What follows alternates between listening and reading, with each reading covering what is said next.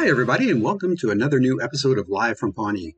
I'm Alan, and with me, as always, is my co-host, Mark. Mark, how are you today? Hey, Alan, I'm doing good, buddy. It's, in Indiana, it's a weird thing that the weather in spring, it's like heat and cold go to battle.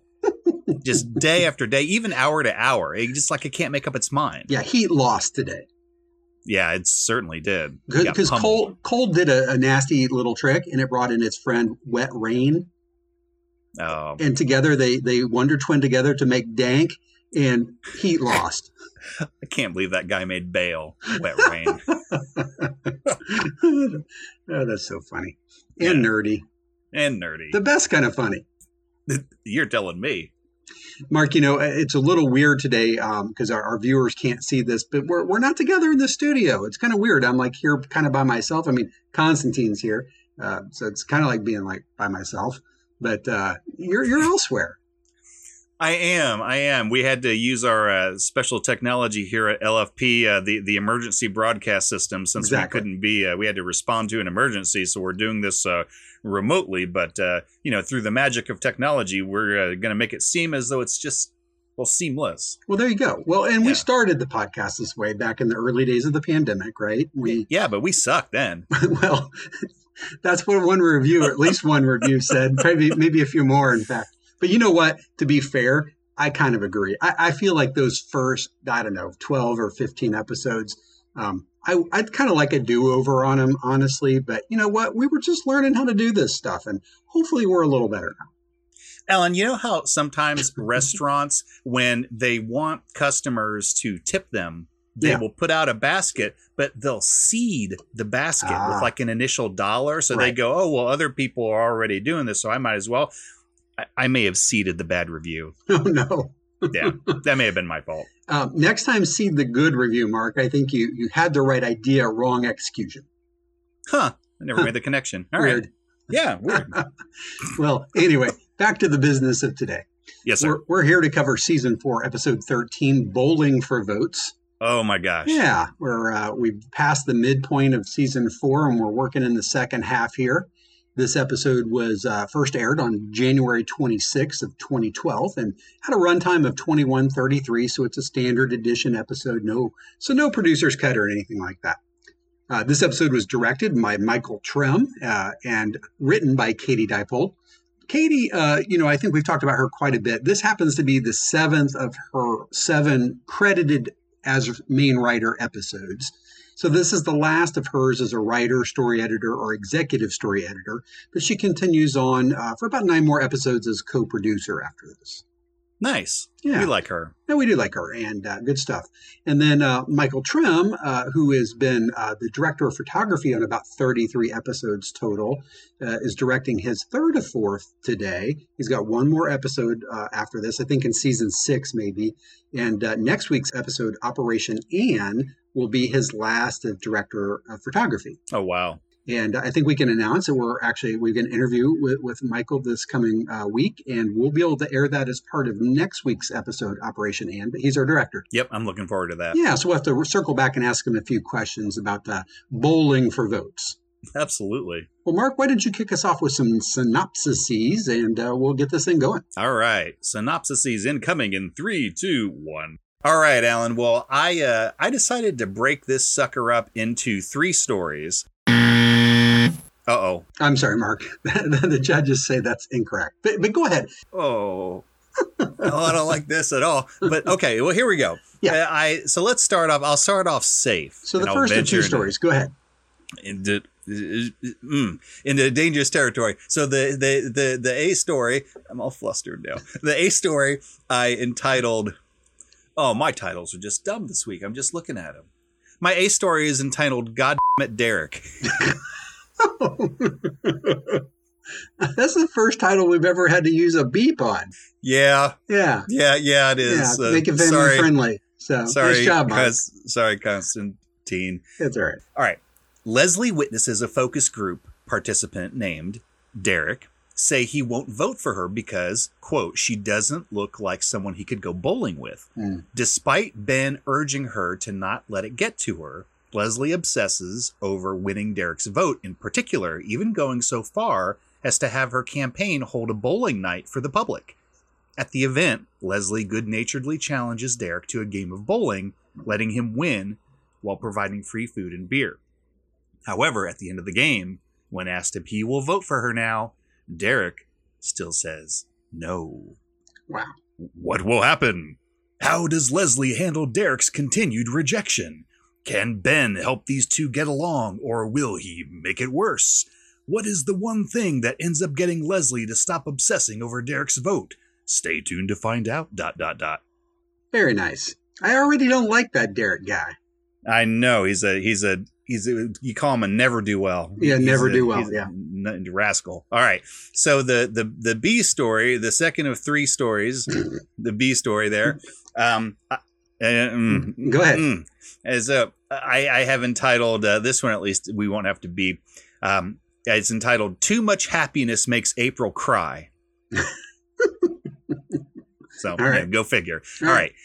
Jerry gets April, Andy, Chris, and Donna to join him in an all-night phone bank at Trefcab, i.e. the residence formerly known as Burley's, i.e. April and Andy's house, to raise funds for Leslie's campaign, offering a prize of 2 movie tickets for whoever raises the most money. Chris wants to win so he can go out on a date with his girlfriend, Jerry's daughter, Millie. April wants to win because it would take away Chris's happiness. Chris, well in the lead, announces during a break that he's going to ask Millie to move in with him. However, Jerry privately reveals to everyone else that Millie is planning to break up with Chris. Uh-oh. How will this turn out? How many phone voices does April have? Does Millie actually end up breaking up with Chris? Who ends up winning the movie tickets? Stick around. All will be revealed. ... Very nice. So far, we're on the same page. I had the A story.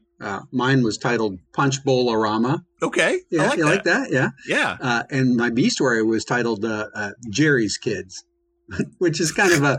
If you're of a certain age, you'll understand that, right? Yeah. Yeah. Telethons. Old curmudgeon. Yeah. That's right. That's very good. Yeah. I like that. So what's this third and made up story you got? The third and made up story I have as my C story, and it is entitled Tom versus Ron, Battle Bowl. All right. So here's my synopsis for that. During the campaign-hosted bowling night mentioned above for the A story, Tom, Ron, and Ann bowl together on a lane, with Tom embarrassing Ann and especially Ron with his childlike two-handed underhand bowling technique. However, as the game progresses, Tom proves that his technique is quite effective, much to Ron's chagrin. Later, Tom injures his finger, or fingy, when getting his ball, and he's unable to finish the last frame, leaving the winner in question. What will happen? Was Ron involved with the accident that hurt Tom's fingy? Is Tom, in fact, a female bird? How will they determine who won? Hang in there, podcast viewers. Only time will tell. ... All right. Nice job. I see what you did there. But it's interesting to me that you couldn't mention the C story without referring back to the A story, which, just should tell you something. Just say it. You're right, but we've had things like that before. Like for the fight, everybody was in the snake hole lounge there, but they're just different little subsections. So I don't know. All right, that's fair. I'll give you the judges understand your intent, and they'll give you a partial credit on this one. They understand your handicap, and they're just going to give you a balloon and let you go on. All right, Mark, what'd you have for AKAs this week?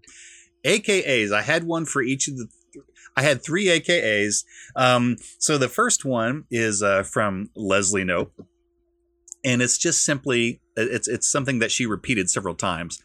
I'm excellent at bowling. Ask Ron. It's very important that you ask Ron because he will tell you. At least 4 times she said that. My second one is from Andy Dwyer, and this is when there's a kind of an awkward situation, and he's going to take Champion, the 3-legged wonder dog, outside to kind of get away, and he says, sorry, he hates awkward situations, which kind of made me laugh. I love it. And then third is from Ron Swanson. So when asked, he's at the bowling alley and he's asked if he's afraid to eat somewhere. And he says, and I quote, when I eat, it is the food that's afraid, which just made me chuckle. So Ron, anyway, what you got, man? Well, just for the two canon stories, Mark. Yeah. I basically had a two-way tie. So I'll pretend on the first one that it's actually an A and a C story, and that way we're on the same page. Oh, good. Yeah. So there's a point at which Tom is doing this crazy, I think we called it granny bowling in my day. I love the way you described it. And Ron is horrified and says, "Son, people can see you." Yeah, I love that. That's so good. And then, of course, you mentioned the little bowling accident. I guess we'll tie this one to your storyline C there. Sure. Ow, my fingy still hurts. Yeah. So, yeah. It's fingy. Gotta love it. Yeah. My B story, though, was there's Chris is at the pledge drive, and Chris is just being Chris. And he just says, everybody's the best. We're all winners. Yeah. So I love it. It's very Chris. It's very Chris. And he has some very not Chris moments in this episode, which we'll get into here. We will. Yeah. All right. Well, Mark, let's move into the episode breakdown. You want to kick us off with the cold open? Yes, sir, I do. All right. So we are actually somewhere outside of City Hall. I wasn't sure exactly where this was per se, but it's someplace that I think they've set up so that they can have things like focus groups. Like there's a one-way mirror on one of the walls so people outside can see what's happening inside. Almost like a police station. Mark, I did a deep dive on this. You did? It turns out that they rented at the Pawnee Police Station Interrogation Room B and Observation Room B, which is tied to it. I love this so much it hurts. I can't believe you did that. Congrats. All right. So in Interrogation Room B, we have a focus group, and they're watching a video of Leslie giving a campaign speech on a TV in the room. And Tom and Donna are inside the room, and they're kind of moderating discussions and feedback while Leslie and Ben are on the other side of, the one-way glass there, like a police station, watching everything go down. Alan, you know what? Let's start this off right. I know Constantine's there with you. But yes, he's got his finger on the button. Have that no good Nick Constantine play this first clip. All right, here we go. Kick it off, Constantine. I will institute a reduction in taxes for the small business owner, as well as a 7% surcharge on all non-local business-related development. Together, we will build a better Pawnee. So, what we're looking for here are your overall impressions of this candidate. What do you like about her? What don't you like about her? Her ideas, her voice. Her clothes, probably. Well, my campaign has a little momentum, so we're trying to capitalize on that by doing a focus group. Some things are very helpful, other things are not so helpful. All of the things make me feel a lot of feelings about myself. She's kind of short, don't you think? Aggressively short, almost. It's like she's throwing it in my face. Insightful. You, sir, said you would not vote for her, correct? Yeah, she seems a little uptight. She doesn't seem like the kind of person you could go bowling with, What? That's ridiculous. I am excellent at bowling. Ask Ron. Leslie, I know it's tough to hear these things, but just try not to get obsessed over one comment. You're totally right. I'm not obsessing. Okay, what are you doing? I'm just reminding myself to tell Ron to tell you how good I am at bowling. All right. I actually thought that she was smart, and I'd vote for her. There you go. Although I once knew a Leslie, and she was just awful. So now I hate all Leslies. Would she consider changing her name? I love it. There at the very end of the clip, Leslie heard that comment like, "Oh, can I change my name?" And she was this inches away from barging in there. Ben, she's practically through the door. Yeah. Right. And we know Leslie can take Ben down if she needs to. So Ben had his work cut out for him. He really did. He had to use a full body block on that door.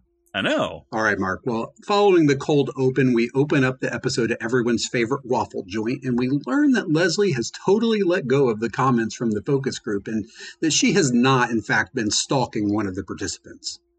Oh, that doesn't sound like what I watched. Oh, okay, so let's see what happened. So yeah, you're right, Alan. Leslie and Ben are sitting at a booth at JJ's, and I wasn't sure if this was breakfast or not, but it doesn't matter. Breakfast food is the only food any time of the day or night. It's the only one that matters. And they're discussing the results of the focus group. And Ben wants to talk about the overall results. Leslie, however, does not. She is now hyper-focused on the guy who made the bowling comment. And Ben urges her not to obsess over this small detail and let it go. But Leslie is not very good at letting things go. She is not. In fact, she has gone as far as creating a giant Leslie Knope binder entitled Bowling Comment Knope 2012. Mark, did you see this thing? It's like 3 inches. It's like a 3-inch binder. This is not a small binder. No, like you could use it for a step stool. Pretty much. Platform, a bludgeoning instrument. Maybe that's what she has in mind. Maybe. So yeah, in the process of making this binder, she found out this dude's name is Derek, as we alluded to in the synopsises. And you know what, Alan? He's not even that good of a bowler. Apparently not. And Ben points out that people often don't vote with their brains, they vote with their guts. And while he knows Leslie can have a good time, the public needs to see that. Leslie suggests the campaign hosts a bowling night for the public, which I think, Alan, is both a good idea and maybe still a little obsessive. You know what? I thought it was actually pretty good, a good idea.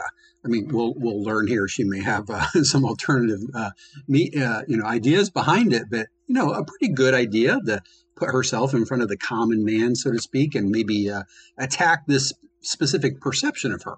I think it was a good idea, but I don't think that she put down that bone, so to speak. I think she just turned it to, support what Ben was wanting to do. I love what in her research that she like you said, she's determined that or learned that Derek's average bowling score is 132, according to the most recent available data. Right. Satellites must not have been in orbit. That's right. Yeah, they were down that day. There were some solar flares. Yup. Well, Mark, over at TrefCab, which has become the Knope 2012 campaign headquarters, April is absolutely thrilled to be spending her Sunday evening with Andy and Champion, of course, along with Jerry and Donna. And it just really doesn't get any better than this. Yeah. So, I think it's later that evening. So now it's evening time, right? Yeah. And we're over at TrefCab, and we see that Jerry has, as we alluded to in the synopsis, Jerry has organized a phone bank dedicated to call-ins for fundraising for Leslie's campaign. And he's recruited April, Andy, and Donna, and Champion, the three-legged wonder dog, to help out. And just before they start, Chris pops in to help out as well. In an attempt to make it fun, Jerry tells them the winner will win 2 free movie passes to the Pawnee Monoplex. I love that. Chris immediately gets excited. Well, more excited, since he wants to use them for a date with his girlfriend, Millie Gergich, Jerry's daughter. Yeah, Mark, at the end of this scene, this is where one of my AKAs come from. Chris says, as a private citizen, he's free to support whomever he chooses, and he chooses to support Team Knope because they're the best. Everybody's the best. We're all winners. You know what I also like that Chris did? He gets excited over the possibility of winning those movie passes. He really does. And he says, and I quote, "Out of my way, suckers." April is already getting annoyed with him at this point. Yeah, big and bad. Yeah. Well, back over at Ricky's Rock and Roll Bowl, Mark, the gang this is there, and they're started this get to know the candidate event. It's about to kick off, and Leslie looks like 100% laid back and natural, and not at all like she's trying to scratch her butt on the edge of that table. You and I really watched different episodes there. Yeah. I love the name of the bowling alley, Ricky's Rock and Roll Bowl. I think they've got that cosmic bowl at night with the glowy stuff. That's the best. Oh, yeah. Kids like that. So you see Knope 2012 banners and stickers all over the place, which is apropos. People are already at this point actively bowling, and we see Leslie standing with Anne, trying very hard to appear calm and relaxed, and really kind of failing. I think she forgets how. So we see Ron arrive, who tells them that the bowling alley has his favorite restaurant in Pawnee.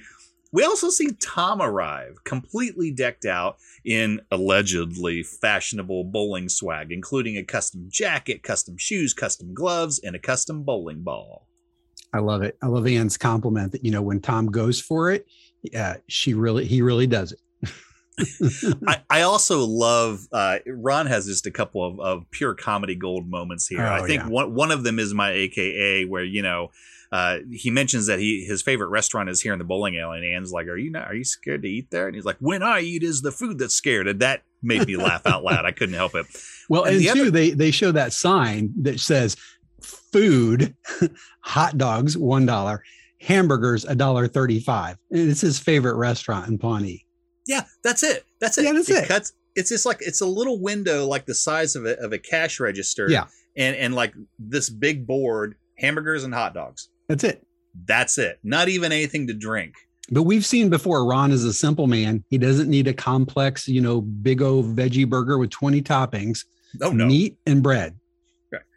You may put ketchup on it if you want. I don't care. Yes, absolutely. Well said.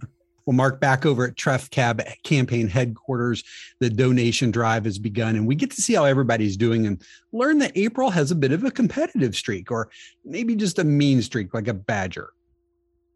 Alan, this is the way I looked at this.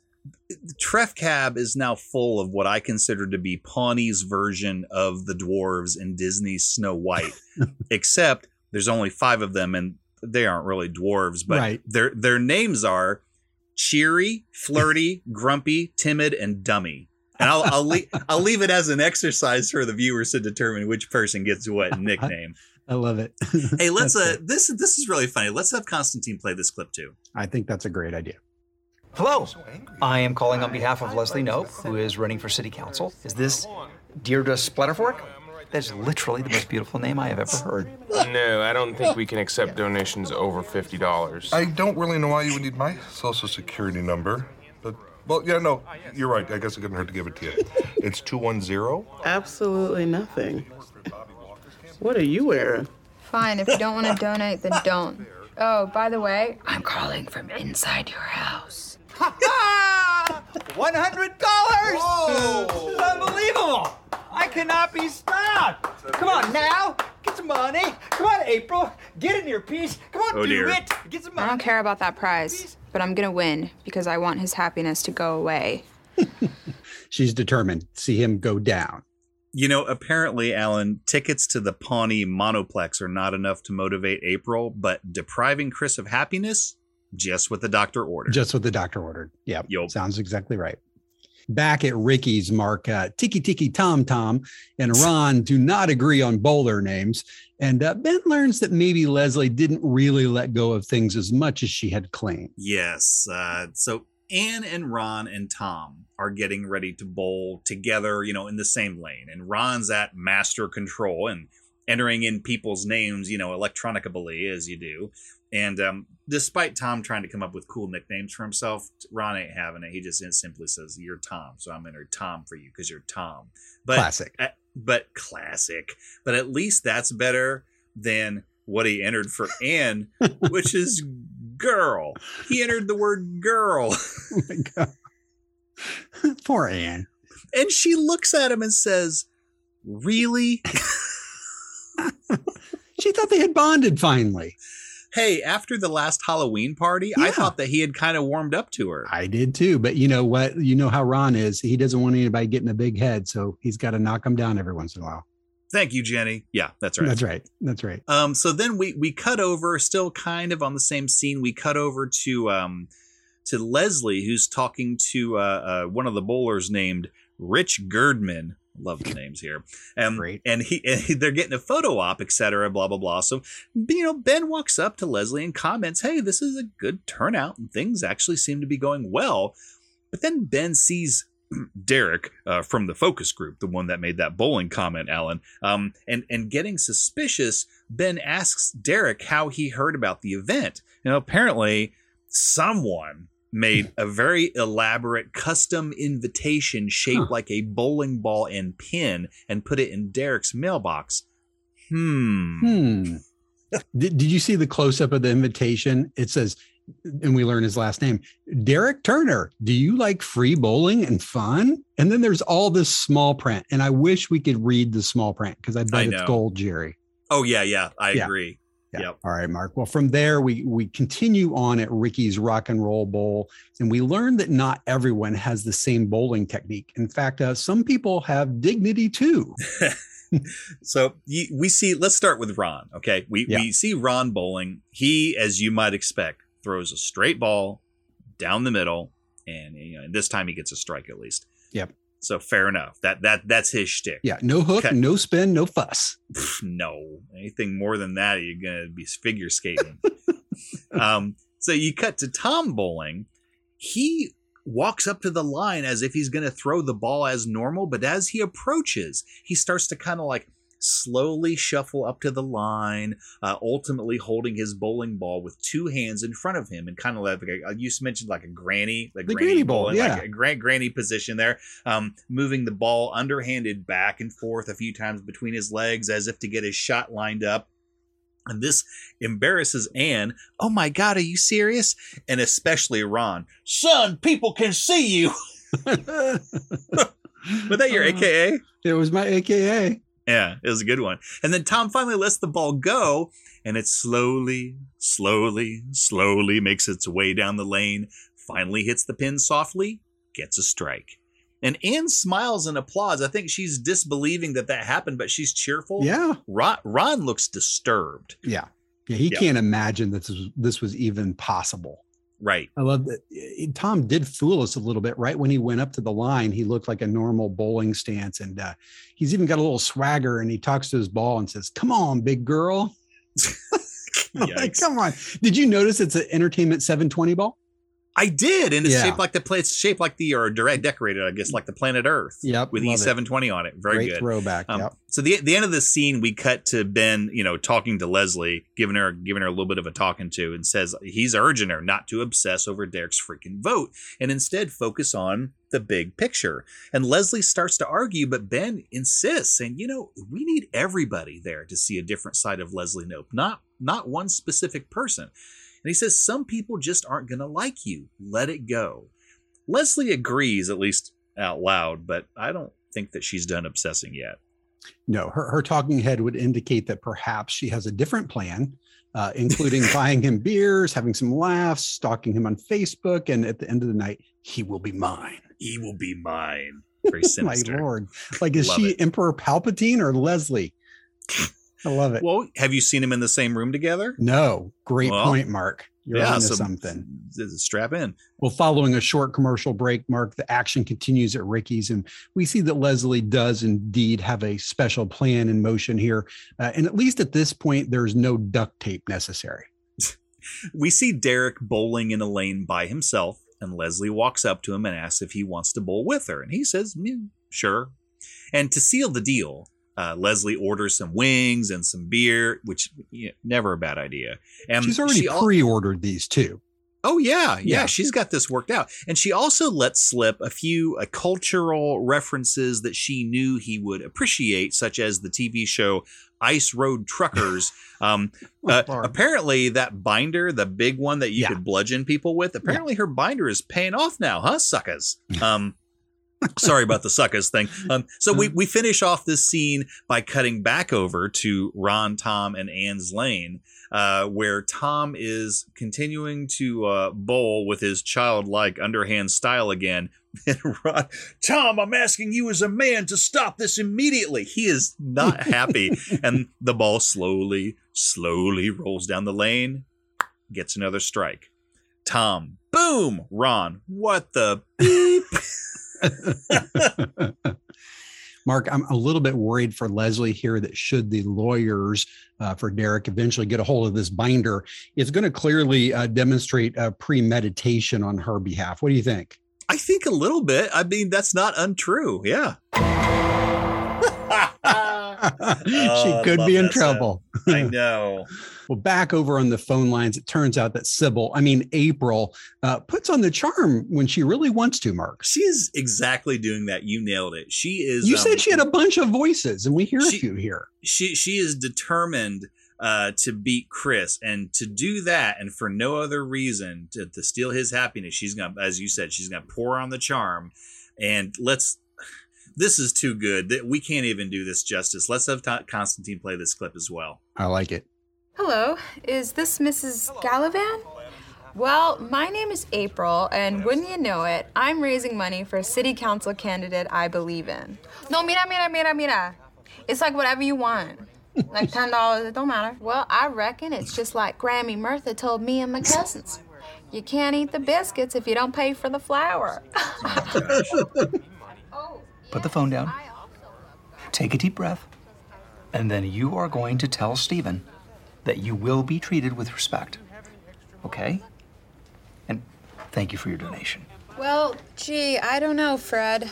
All I know is that I just want to live in a world that's a better place, and your contribution will definitely help us get there. To the better place world, Fred. Mark, we all want to live in the better place world. You know, what you couldn't see there is after Chris got through empowering a random person that he doesn't know, like he's so prone to do. He's done before. Yeah. He got a great donation as a result, and he went over to the board. And, you know, April was talking to Fred about the better place world, but she got a little distracted on account of he just got a lot of money. And that's kind of why she was stuttering there. But who knew that April could turn on so many voices? I mean, I knew Janet Snakehole. Yeah. That's a great one. But she has some others in her toolkit. That's a good point. And actually, if you watch the deleted scenes, there's a whole nother rant of her doing a bunch of jump cuts with those different voices. They're pretty funny. Oh, I love it. Yeah. Well, back over at the Rock and Roll Bowl, Leslie continues to try to win over Derek, and Ben once again tries to get her to use her powers for good instead of, neurotic obsession. Good luck. Right. Yeah, she's still bowling with Derek, and she's trying to win him over. Derek takes his turn. He gets a strike. Leslie goes, yeah, hey-o, and gives him a high five. Derek goes back to get free food. It seems like things are going okay for this one person who Leslie is not at all hyper fixating on. Ben walks up to her and says, I just wanted to remind you that when you're bowling, try not to fixate on just one pin. You're trying to knock down a lot of pins. Hint, hint. Huh. Yeah. Yeah. Subtle. Yeah. Not wrong. Nope. As subtle as a hammer, but sometimes that's what Leslie needs. Oh, goodness. Well, back over at campaign headquarters, we have a short pause in the fundraising, and we're reminded why you sometimes don't want to know more than the hero does in a particular story. Yeah, we're back at Trefcab there, and during I think he calls it a probiotic tea break. That sounds about right for Chris. I love it. Chris excitedly tells the gang that things are going well with Millie. In fact, he's going to ask her to move in with him. And he's already working with a real estate agent to find an octagonal house, the usual. Jerry politely asks if Chris can take his break in the other room on account of he doesn't want him to disturb, everybody else who's not taking their break and they're working and stuff. And, Chris just cheerily says, okay. And, he goes into the other room, at which point Jerry lets it slip that Millie's going to break up with Chris. Bum, bum, bum. Wow. Yeah. I love too that Andy, you got to love Andy, says, hey, do you guys want to live here with us and Ben and Champion, the three-legged dog? That is actually one of my favorite things, because it seems like you can't just say Champion. Well, right. You have to you say might confuse Champion, the three-legged dog. That's his entire title. I love it. I love it. Yeah. Wear it like a badge of honor, Champion. Sweet, stupid Andy. Back at Ricky's Rock and Roll Bowl, Mark, Tom continues to demonstrate his lack of machismo, and we get a good impression of Tweety Bird while we're at it. Oh, holy hell. Yeah, we're back at Ron, Tom, and Ann's lane. And so here's the action that we see, Alan. Ann takes her turn, and it goes in the gutter, but it pops back out and hits 3 pins. So, kind of. Yeah. Something. Ron takes his turn, bowling just straight and narrow, just down the middle, as he always does. And we see that he's on a second frame, and he knocked down 7 in the first, and he tries to pick up the spare. He misses everything, which Tom kind of teases him about. So, I am very angry. and then Tom reaches down for his entertainment 720 ball at the same time that Ron appears to be rolling a ball back on the ball return. And it looks like he accidentally smashed Tom's finger. Oh, was it an accident, Mark? Was it? I think it was. I think it was too. I think it was. It doesn't seem in Ron's DNA to win in that fashion. Not that way. But subconsciously, maybe. So anyway, Tom acts like the world is ending. Oh, my fingy. I mean, just. And Ann says, like, are you a female bird? Like, oh my God, it's already swollen. And Ron turns to him, Tom, my God, do you have any pride at all? People are like looking at him. He goes, oh my you gosh. did this on purpose. You're jealous of my gift. Oh my God. You know what, though? I will say, as cringy as this is, sometimes I kind of like this Tom more than the Pimpin' Tom. Well, me too. And when I said the machismo thing, I actually kind of like that he's willing to be a little bit, not too macho, but he swings pretty hard in the other direction. And says, okay, come on, Tweety Bird, let's get you some ice. It hurts. Oh my God.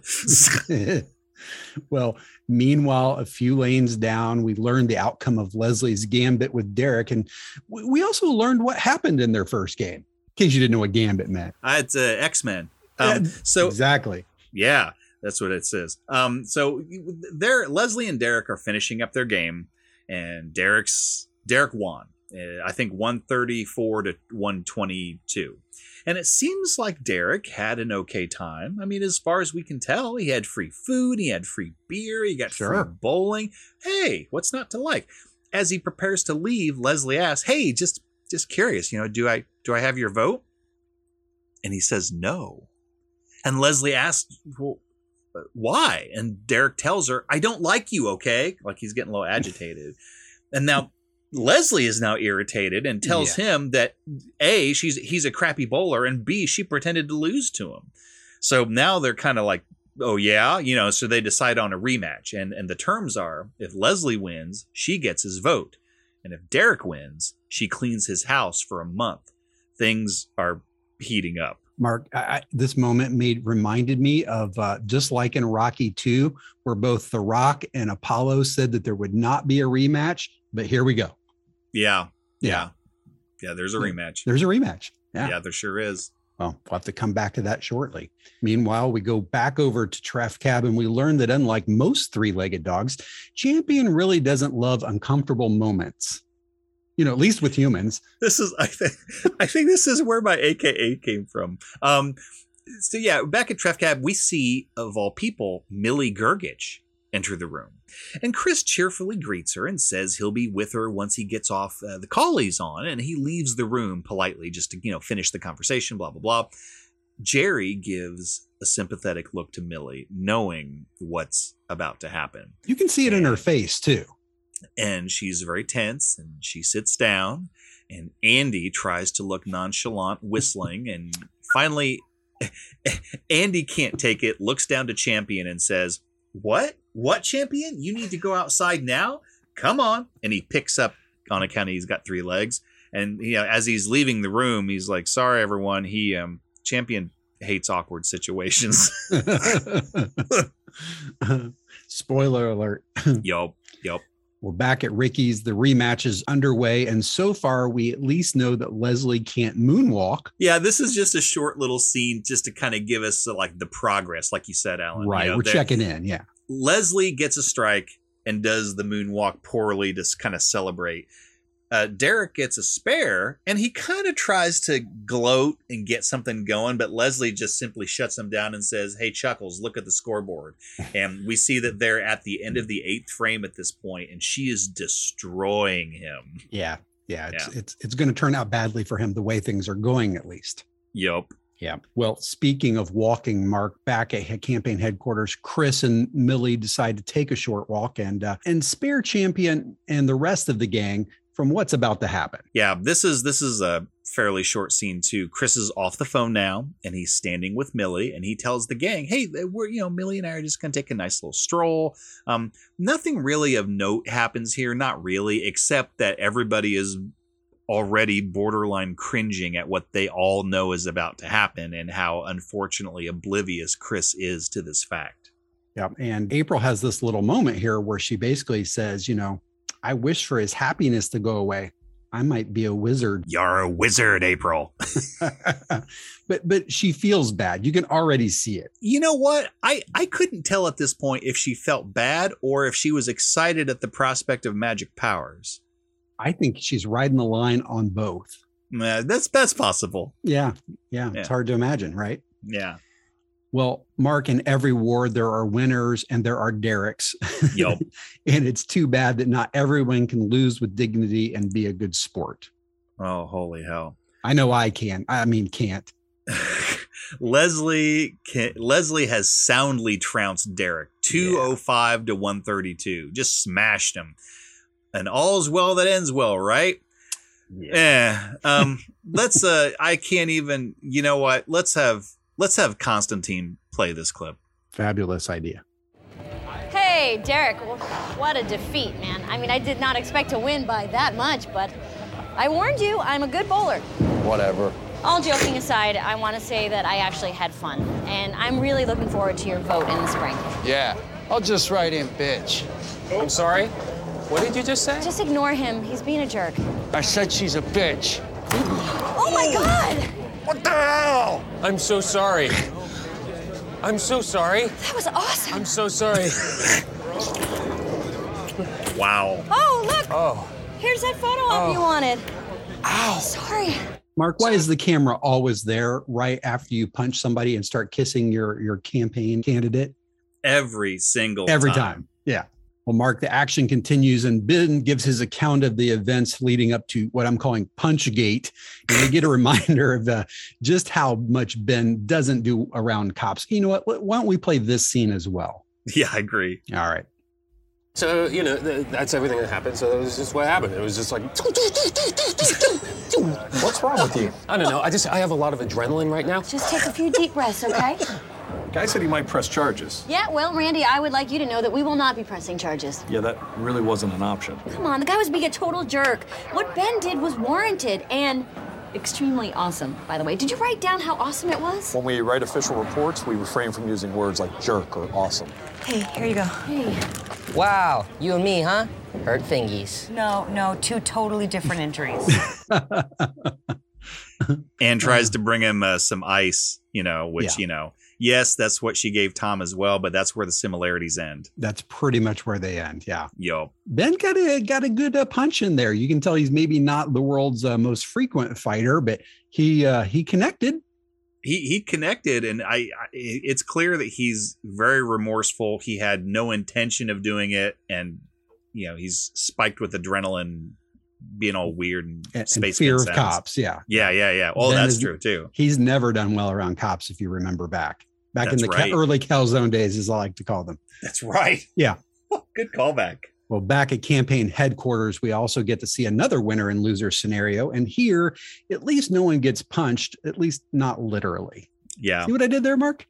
I do. Yeah. I like how you bring it back all the way around. Yeah. You're I do my best. And so then back at the Treff Cab there, we see Jerry getting off the phone with Millie, who apparently just told, her dad that, I just broke up with Chris. And Chris isn't there at that point. I don't think he comes back. And Jerry tells the gang this, and they predictably boo him as if it's his fault. Poor Jerry. That Millie boo. But getting things back on track, Jerry announces that the fundraising challenge is over, and the surprise winner is April, who wins 2 tickets to the Pawnee Monoplex. So Jerry hands the tickets to April. Andy, yes, that's my wife. Like, he's really, really excited. And you see April take the tickets, but she definitely looks somewhat less than pleased about it. Yeah.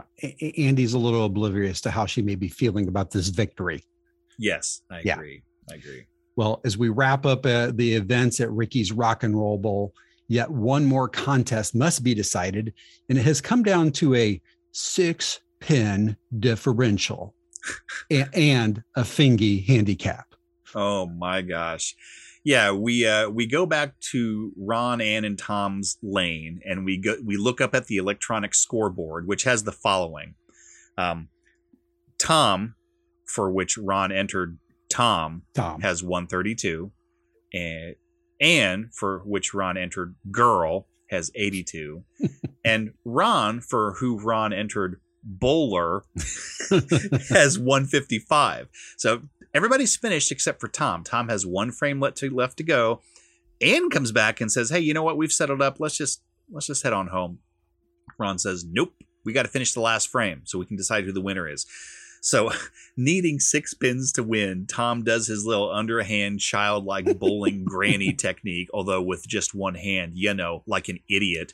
And he manages to knock down 9 pins. And Tom cheers. And Alan, in what is possibly another homage to Arrested Development, we hear a frustrated Ron go, "Oh, come on!" To which Tom says, "King Kong ain't got nothing on me." I know. Oh, and then, ow, my fingy still hurts. Yeah, right back to that. Yeah. Well, Mark, from there, we cut over to the next day. It's the following morning, and we find ourselves back at JJ's. And everyone's feeling a little bit of regret, but mostly an embarrassing lack of whipped cream seems to be the real problem. That just tops it off. Yeah. See what I did there? Straw very nice. And waggity do. Yeah, they're Leslie and Ben are at JJ's, and they're looking at the headline from the Pawnee Journal, the article published by Shauna Mulway-Tweep. I don't know if you noticed that. I did notice that. Which reads, "Bowled over, campaign manager punches voter, candidate embraces him." And I liked Leslie's title better. Yeah. She was going to say, "No strike bowling bowler struck by nope striking bow," which it was pretty good. It's actually really good. I think it might be onomatopoeia or, No, it really happened. Ben urges Leslie, apparently not for the first time, to let him resign, as it's the only thing that truly protects her from what he did. But Leslie says, nope, she ain't having it. She said, nope, it's a non-starter. Just go on. So he says, all right, if you're going to keep me, then here's what I suggest. I'm going to coach you. You need to be brief. You need to be sincere. Don't try to justify what I did. Just apologize again and stay on script. Well, we'll see if that's what indeed she does. Yup. Well, over in Chris's office, we see Chris do his best to find the positive in his breakup with Millie and struggle to do so, while April also struggles with some new sensation that I think most humans would call empathy. It's a tricky thing, that empathy. It really is. Yeah, Chris is in his office, and we see him kind of silently gazing out the window, kind of melancholy, and April comes in to see him, and Chris is a bit surprised, but still tries to kind of, for April, be a little cheery, like, oh, how you doing, April? And April asks how he's doing. He tries to put on a brave front, and he suggests that his relationship with Millie ending may actually be a good thing because, and he opens his mouth as if he's going to say something, and nothing comes out. Nothing. It's almost heartbreaking. It and hurts, he's slowly and sadly looks down. April, obviously not liking this awkwardness and this empathy thing. She's looking to see if she can find Champion right now. Yeah, exactly. She takes out the movie tickets and hands them to Chris. And at first he declines, but April drives home the point that it's not the cost of the tickets. This is meant to be a gesture, Chris, which I thought was deceptively insightful of her, actually.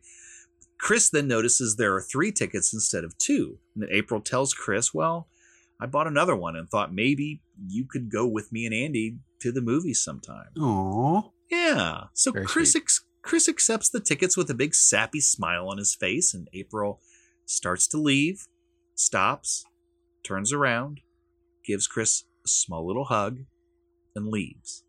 That's good stuff. Yeah, it was good stuff. I like that moment. Yeah. Well, Mark, as we've seen over these 4 seasons, Pawnee's politicians often struggle when standing behind the podium to apologize, or sometimes not apologize for their actions. And here we see Leslie carry that mantle for the first time. Hashtag sexy Dexy. Yeah.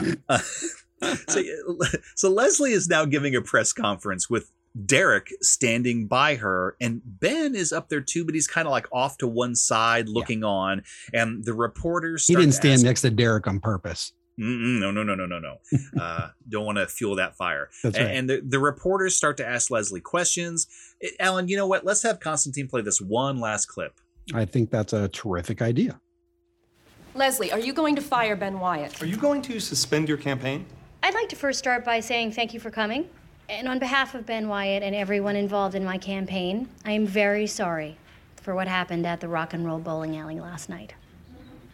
You know what? No, I'm not. I'm not sorry. This guy was drunk, and he was aggressive, and he was rude, and he was foul-mouthed, and he called me by my second least favorite term for a woman, and my campaign manager punched him. I do not condone violence, but I have to be honest, it was awesome. And my campaign manager and I made out a lot afterward. I probably shouldn't have said that, but that's what happened. Derek hates me, and I don't particularly like him, so what's the point, right, Derek? I feel like you're being kind of a bitch right now. See? So I'm not going to apologize. And if people won't vote for me because of that, well, there's nothing I can do about it. But you should be warned. If you do not vote for me, my boyfriend might beat you up. Now, if anyone has any questions about the issues facing our city, I'm right here. Okay, what are your overall impressions of this woman? What do you like about her? What don't you like about her? I like her. What do you like about her specifically? I don't know. She's tough, I guess. I just like her. I like that one guy punched that other guy, and then I like that she stood by him.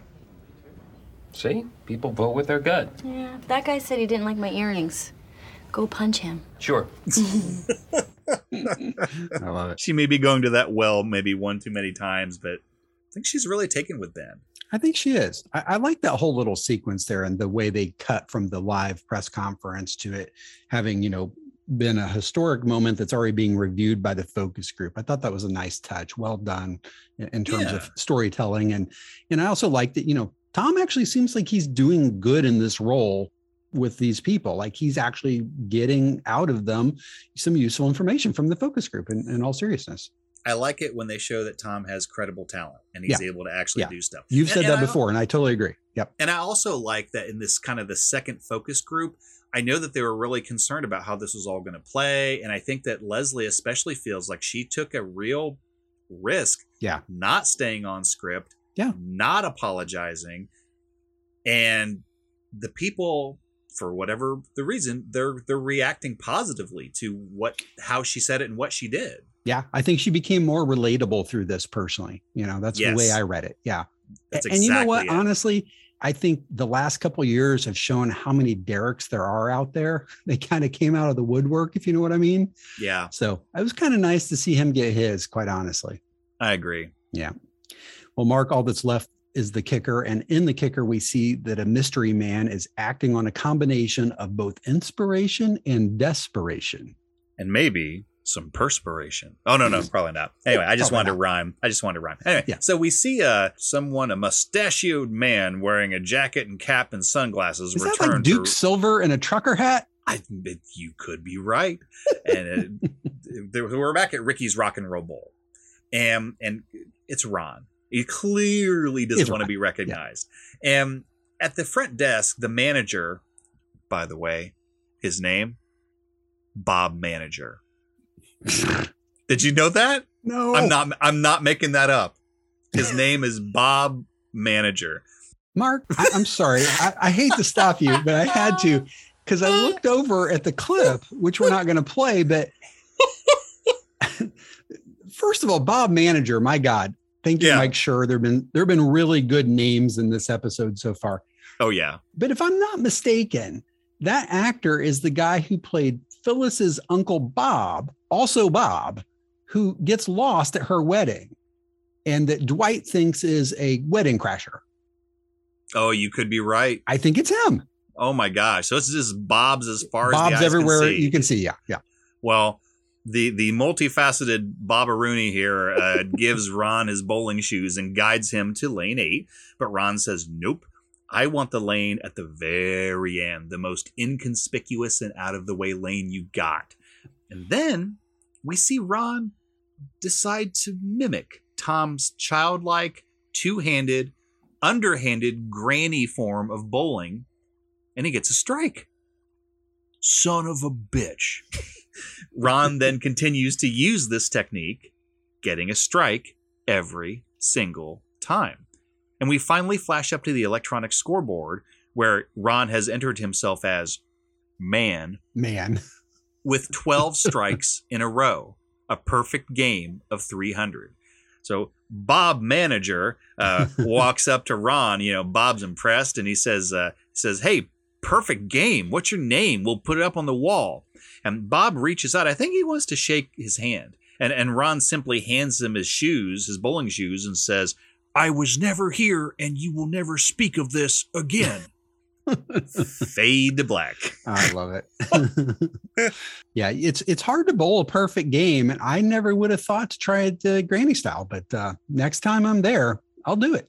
There could be some magic to that. I don't know. And if I do it, I'm letting them put my name up on the wall. Well, hell yeah. They won't know how I got that 300. Absolutely. I think if I was there, I would just say I'm Duke Silver. There you have it. I love it. Yeah. All right, Mark. Well, I think that's a great place for us to take a quick break. We'll come back, talk about tropes first and fun facts and all that good stuff and score the thing and send everybody home. All right, let's do it, man. All right, we'll be right back, everybody.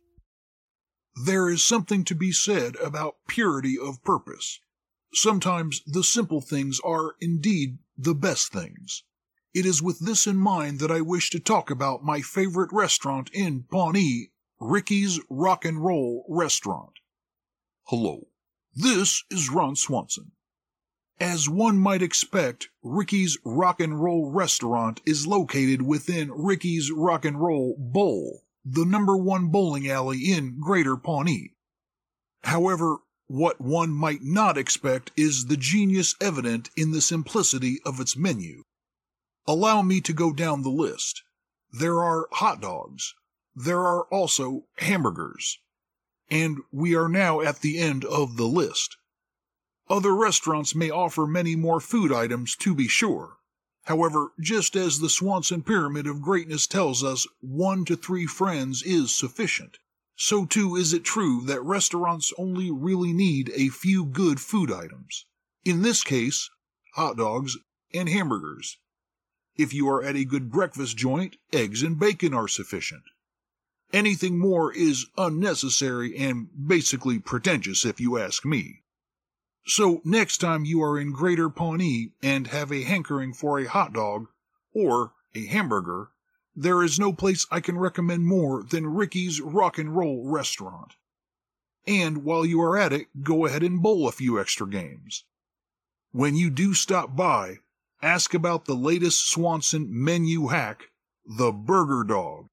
A special item they created at my request, which uses the hot dog as a condiment on top of the hamburger. Take that, McDonald's. Thank you. That is all.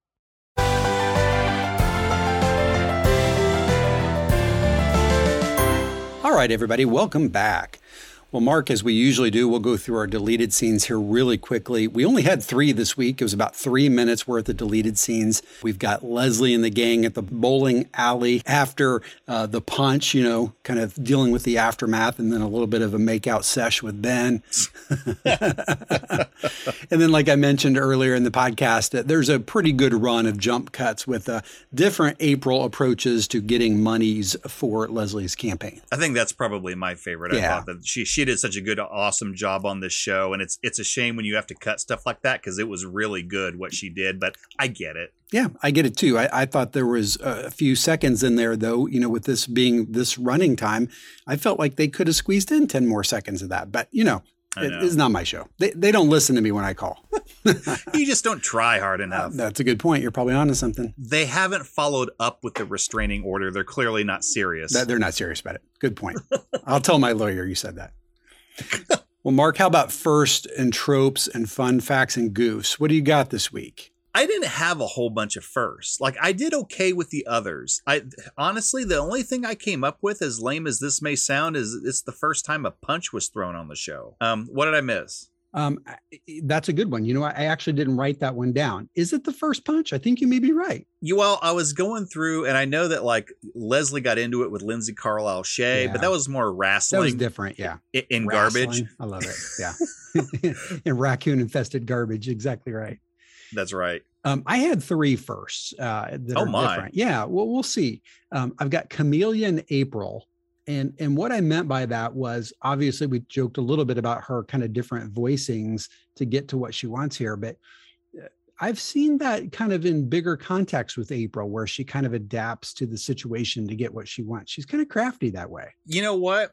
I think you're right. Like, I think we saw a little glimmer of this in, remember, was it 94 meetings? 94 meetings, yes. And she like acted like she knew what she was talking about, and she's doing all that business speak, and then, you know, they're like, man, April, you are impressive, and she's like, I don't know what I just said. I think you're right. You know, though, that probably makes it more of a trope than a first, but let's just say it counts.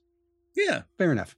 I had speechless Chris, which, you know, Chris is often many things, but rarely speechless. He just didn't have the words. That's a good one. Yeah. That's a good one. Yeah. He was pretty moved by, unfortunately, in the wrong direction by what happened with him and Millie. And almost like he was just defeated. He was. It was sad. Yeah. I felt bad for him there.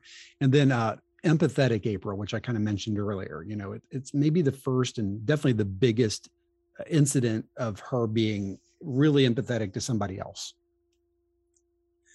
I think that's probably true. I mean, I loved April in this episode. Aubrey Plaza did a great job. And I think that her being sweet with Chris, which I know is not exactly the same thing as empathetic, we've probably only seen one or two other instances where she was that sweet. You know what I mean? Agree. Yeah. Like April and Andy's fancy party. I think when she said "I love you" to Leslie, that was tremendously nice. sweet. But it's the exception that proves the rule. Yeah. You know. And a couple, like another incident or moment with Ron in a different episode, and so she's had a few of them. But yep, agreed. Yep. How about tropes? What'd you get? Let me tell you, I had over the top Leslie, which it almost seems like is just a gimme because you can pick something. But I said, you know, particularly how she obsesses over Derek and blah blah blah. That would do it. To the detriment of her campaign. I had one that I have not been very good at keeping up, and I think I started this in the second episode of the entire series, Leslie Note Binder. Oh, nice. You're right. Yeah. There have been a lot of binders we've forgotten to document along the way. Yeah. Tons of Ben Mugs to the Camera, BMC. Some really good ones. I noticed not only Ben, but like Ann did and Ron did. Yeah. And like there are a bunch of people doing that. I was kind of impressed. Yeah. This goes without saying, but FWN, Fun with Names. Thank you, Mike Schur. Yes. Deidre Splatterfork, Rich Girdman, Bob Manager. You gotta love it. A bunch of PBJ. Yep. Punching Bag Jerry. Absolutely. I actually said AVJ, April versus Jerry, because like sometimes she gives an extra Yeah. Like when she was like, "Oh yeah, Jerry, I'm really happy you're in my house late at night." Like, okay, that's a little personal, but okay. Yep. I have a trope that you started that I really, really like. SSA, Sweet Stupid Andy. Yep. I feel like that kind of continued here. Sure did. And I played around with the new one. I called it HFA, which stands for Hate-Filled April. Because, you know, Alan, donut shops have taught us that America may run on Dunkin', but Ludgate runs on hate. It's true. It's a good point. What'd I miss? Well, I had, I think, two additional ones. In addition to the over-the-top Leslie, which I also had, I had over-prepared Leslie. Again, 3-inch binder on bowling comments, right? So it applies. Which is, again, a little over the top, but, you know, just that's Leslie. Still fun to call out. It is. I had two others. This one, and maybe we have done it before. I'm going to say it's a trope. Leslie needs to be ... And in this case, I had liked. We've seen Leslie needs to be right a lot. Like, you know, she'll put her foot down and she'll kind of go to the mat to prove she was right. Here, she did that to really just win Derek over for no other reason than to have one less person who verbally said he did not like her. I wonder if another way of putting that would be like hyperfixated Leslie, because she's like a dog with a bone. She's like, I have to get this point across. It's very I have type to A. be right. And a lot of her shtick is type A, right? Yeah, that's true. I feel sorry for those bastards. But anyway, the last one I had was Counselor Chris. I thought that's, you mentioned it earlier. I caught it as well. You know, Chris on the phone lines with this person she doesn't know, telling that, you know, tell Steven that he's got to respect you. And, you know, he's done that. We saw him do that with a woman at City Hall. You know, he goes into counselor mode often for people. Yeah, I was just thinking about I think it was the bubble. The bubble. When Tom was up on the dreaded 4th floor and he goes up there to see him, and Tom sees him consoling this middle-aged woman who's crying, and you know, she feels better and gives him a hug and goes on her way, and he's like, "Wow, who was that?" He's like, "I don't know. She was crying, and so I helped." That's so Chris. It is, It really. is. How about goofs or fun facts, Mark? I had one goof and one fun fact. All right.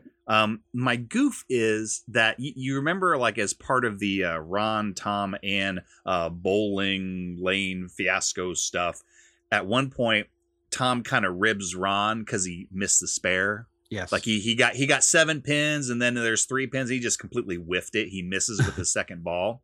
So if you go, this is freeze frame fun if you have the DVDs, or I guess streaming service would work too. If you go to 1653, which is where Ron's like, no, we must finish this. Finish the frame, Tom.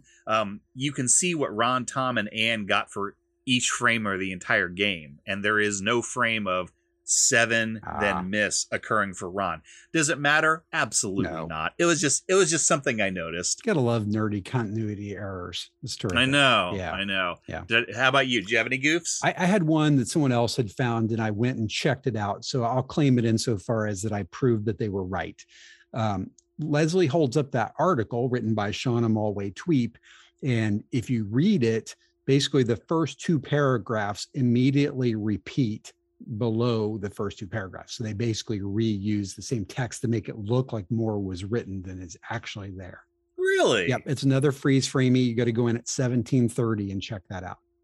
I missed that. Yeah. Huh. Yeah. It's just a little Interesting. fun thing. Yeah. Yeah. But who can blame them? Yeah, I know. Yeah. How about fun facts? You said you had one of those. I did. We actually already. I'll judge whether it's fun or not. Go ahead. Well, we already talked about this. This is a freeze frame thing just to prove to myself that it was the thing. If you go to 5 minutes and 46 seconds, this is where Tom is telling Ron, I got some different names. I want Tiki Tiki Tom Tom or whatever. Yeah. And like Ron's like over it.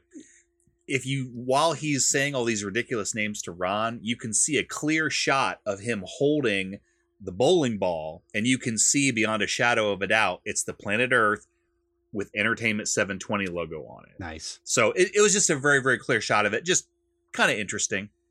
Anyway, that's all I got. I had one. That's a good catch one, by the way. And I love the callback to Entertainment 720, no matter when. I know. Yeah. There's a phrase in here, where Leslie is being insulted by Derek, and she goes, "Classic Derek." Well, as a purveyor of The Good Place, Mark, that they had a character on there named Derek.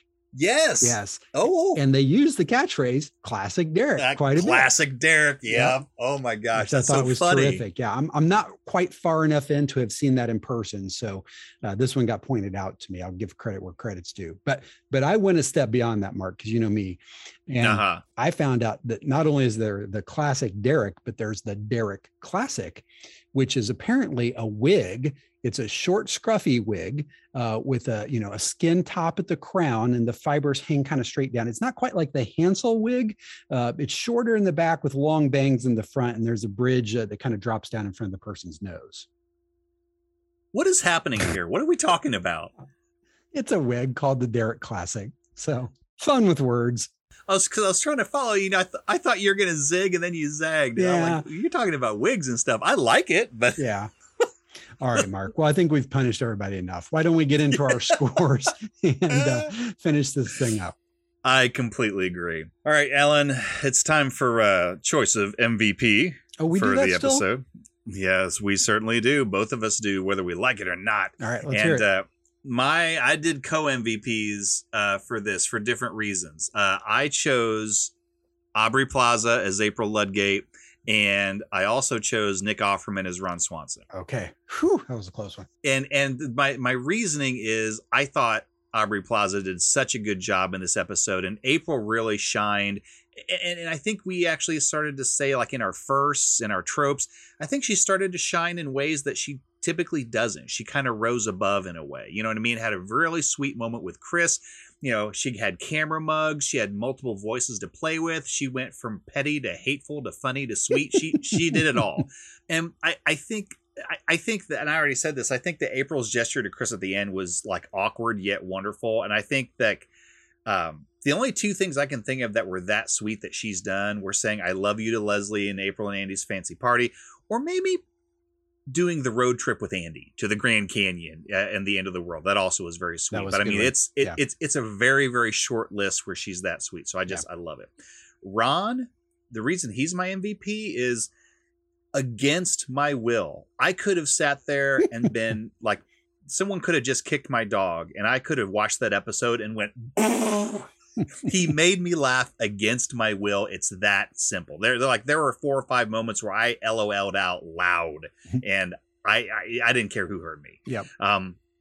I love him standing in front of the Ricky's Rock and Roll restaurant that just serves hot dogs and hamburgers and giving us that like smug Ron Swanson grin. The like, look, yeah. Oh yeah, this is it, baby. It just cracked me up. Good choice. And I love the kicker. I kind of wonder if maybe there is a missed opportunity with the kicker. Like maybe he should have said that my name is Duke Silver. Yeah, that would have been funny. I think there's something there.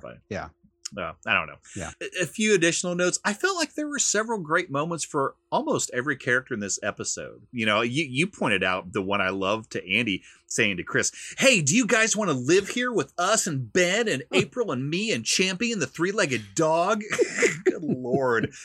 Or, sorry, I have to take Champion outside. He really hates awkward situations. Womp womp. Or, I mean, even Anne seeing that Ron typed the girl for her entry. I know it. Really?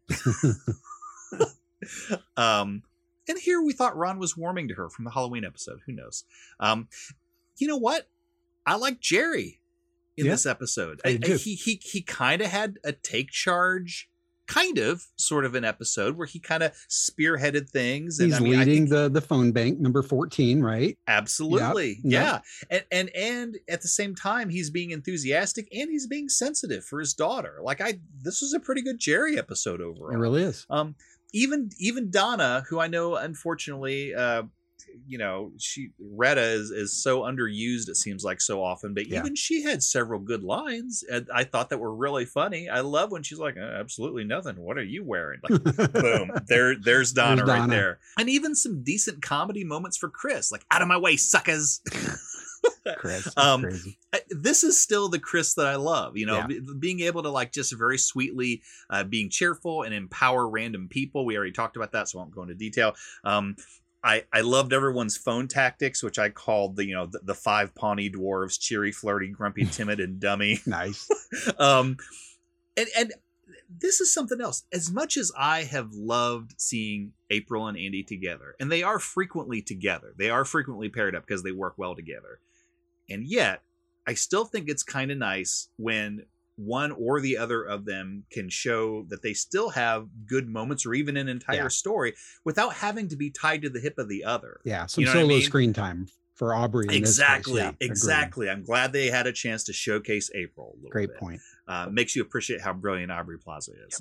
Yep. Finally, I thought that the Ben punch worked on many levels. I thought that since he and Leslie became the dream team, it seems like Ben often serves as the perfect straight man. Like we've talked about this before, but he's also a much needed counterbalance to Leslie's holy crap, over the top, obsessive, compulsive, hyper enthusiastic ways.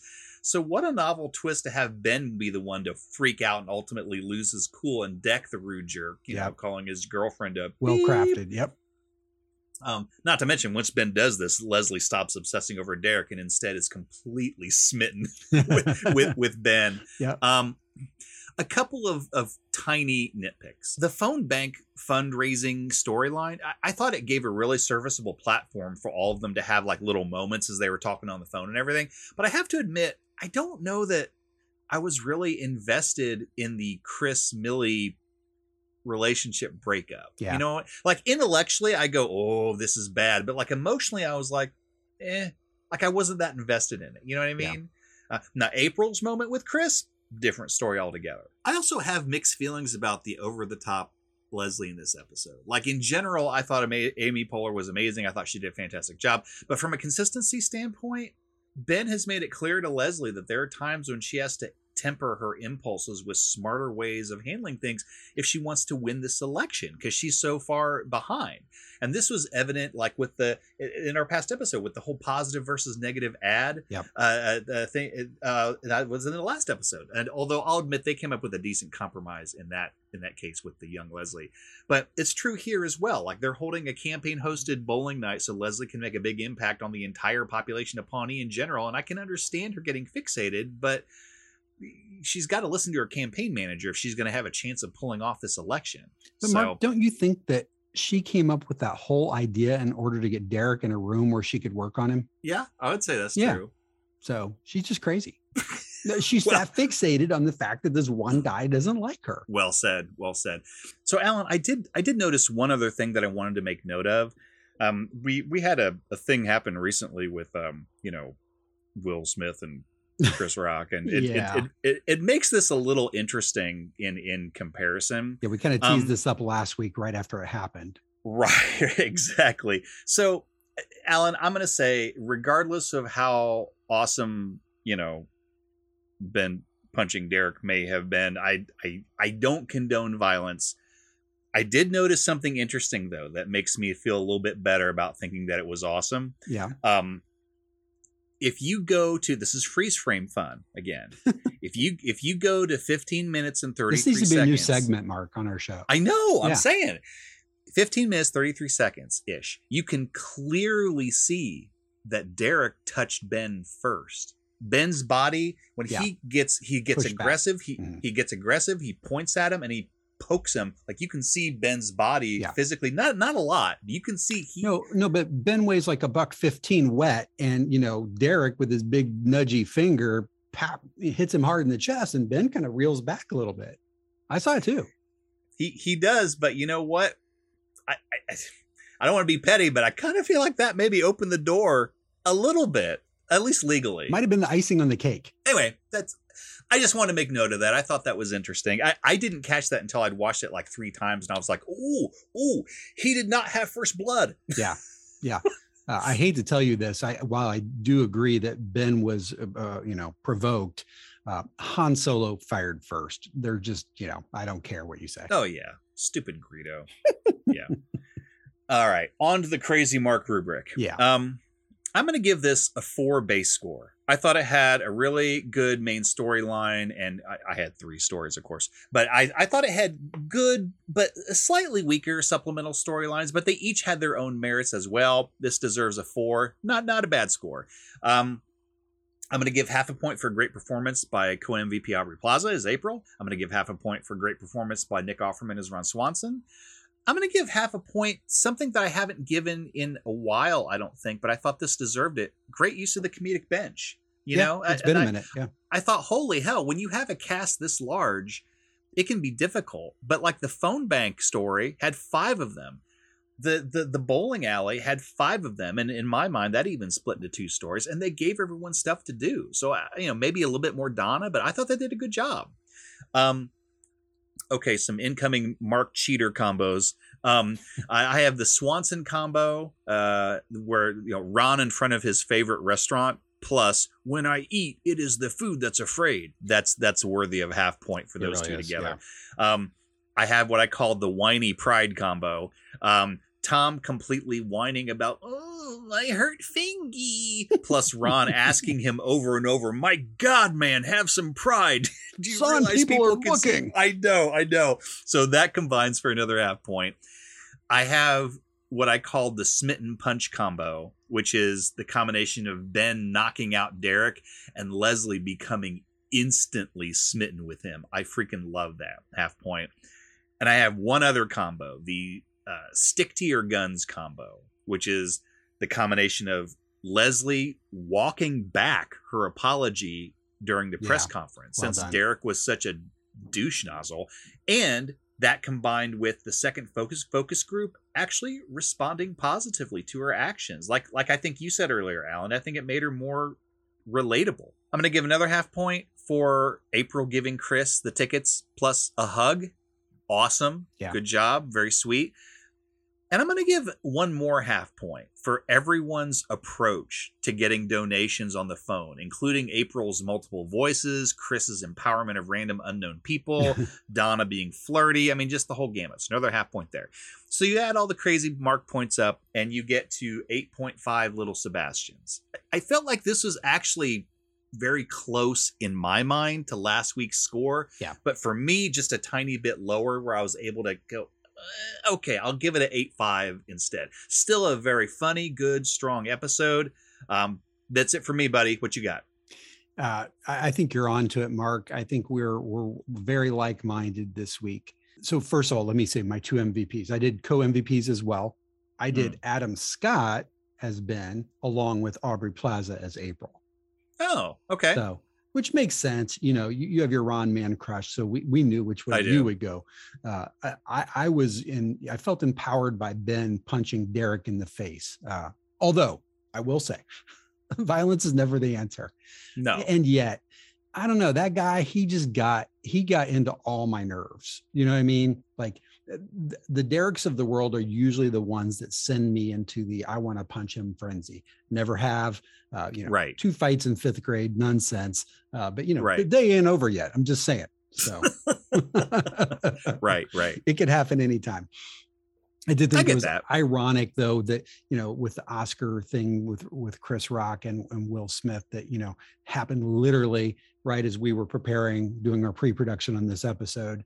And I immediately connected it to, the same way Ben connected with Derek's face. So it was a protect the person I care about type moment, right? So I think everybody can kind of see that in a way. And, whether he should have or shouldn't have, I think is also somewhat informed, like you said, by the fact that Derek kind of pushed him a little bit. He was being really obnoxious. So, but right.